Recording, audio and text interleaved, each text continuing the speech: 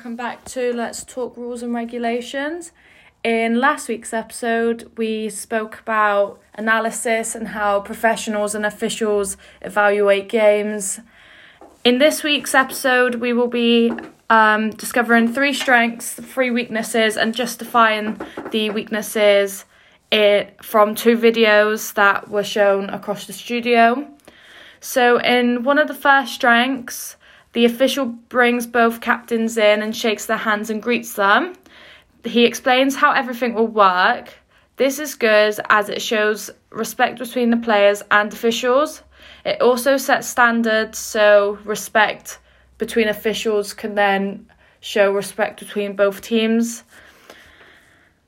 It also sets the standard, and the role that the official will play today is the arbiter, which basically he resolves conflict. So if respect is shown, then the game won't get too rough, and then no conflict will hopefully happen.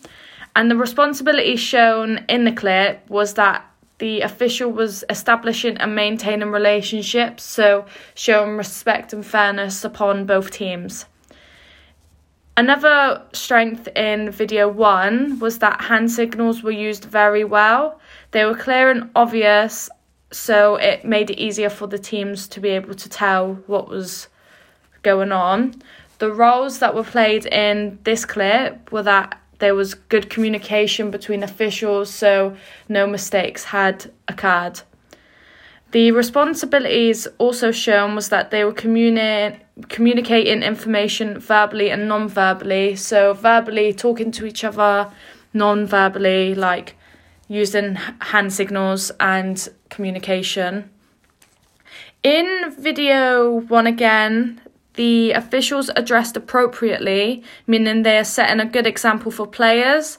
So the role shown here would be presentation. So if the official shows he's wearing the right kit, wearing the appropriate footwear, then the standard is set for the players to do the same. So wearing the correct uniform, using the correct protection, and obviously equipment. And the responsibilities shown here was the application of the rules. So the fact that the official was wearing the correct uniform shows that the rules were being applied before the game. In video 2, the official gave an advantage and allowed play to continue. However, the Scotland player then shot the ball, which created an opportunity for them.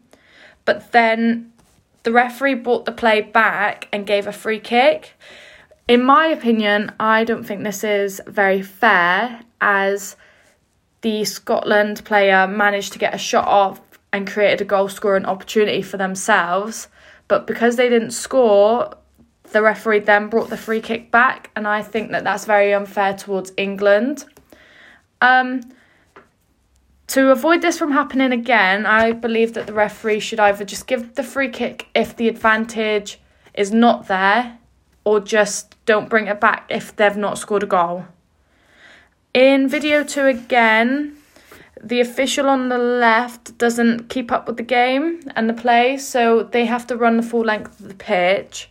And the official wasn't really doing this. In the clip, you could kind of see him slacking off. This could mean that fouls could be missed and communication could then be disturbed. And then it just wouldn't work. So maybe in the future, the official could maybe have one official on one side and another official on another, so that game is fair and then no fouls could be missed. And another weakness shown in video 2 was that the player made a slide challenge and kicked the ball away and nothing was given. In futsal, you aren't allowed to make slide challenges, as it is very dangerous, as the floor is very hard and it could cause substantial injuries. And that's all for this week's episode of Let's Talk About Rules and Regulations. In next week's episode, we will be talking about how the rules and regulations should be applied properly.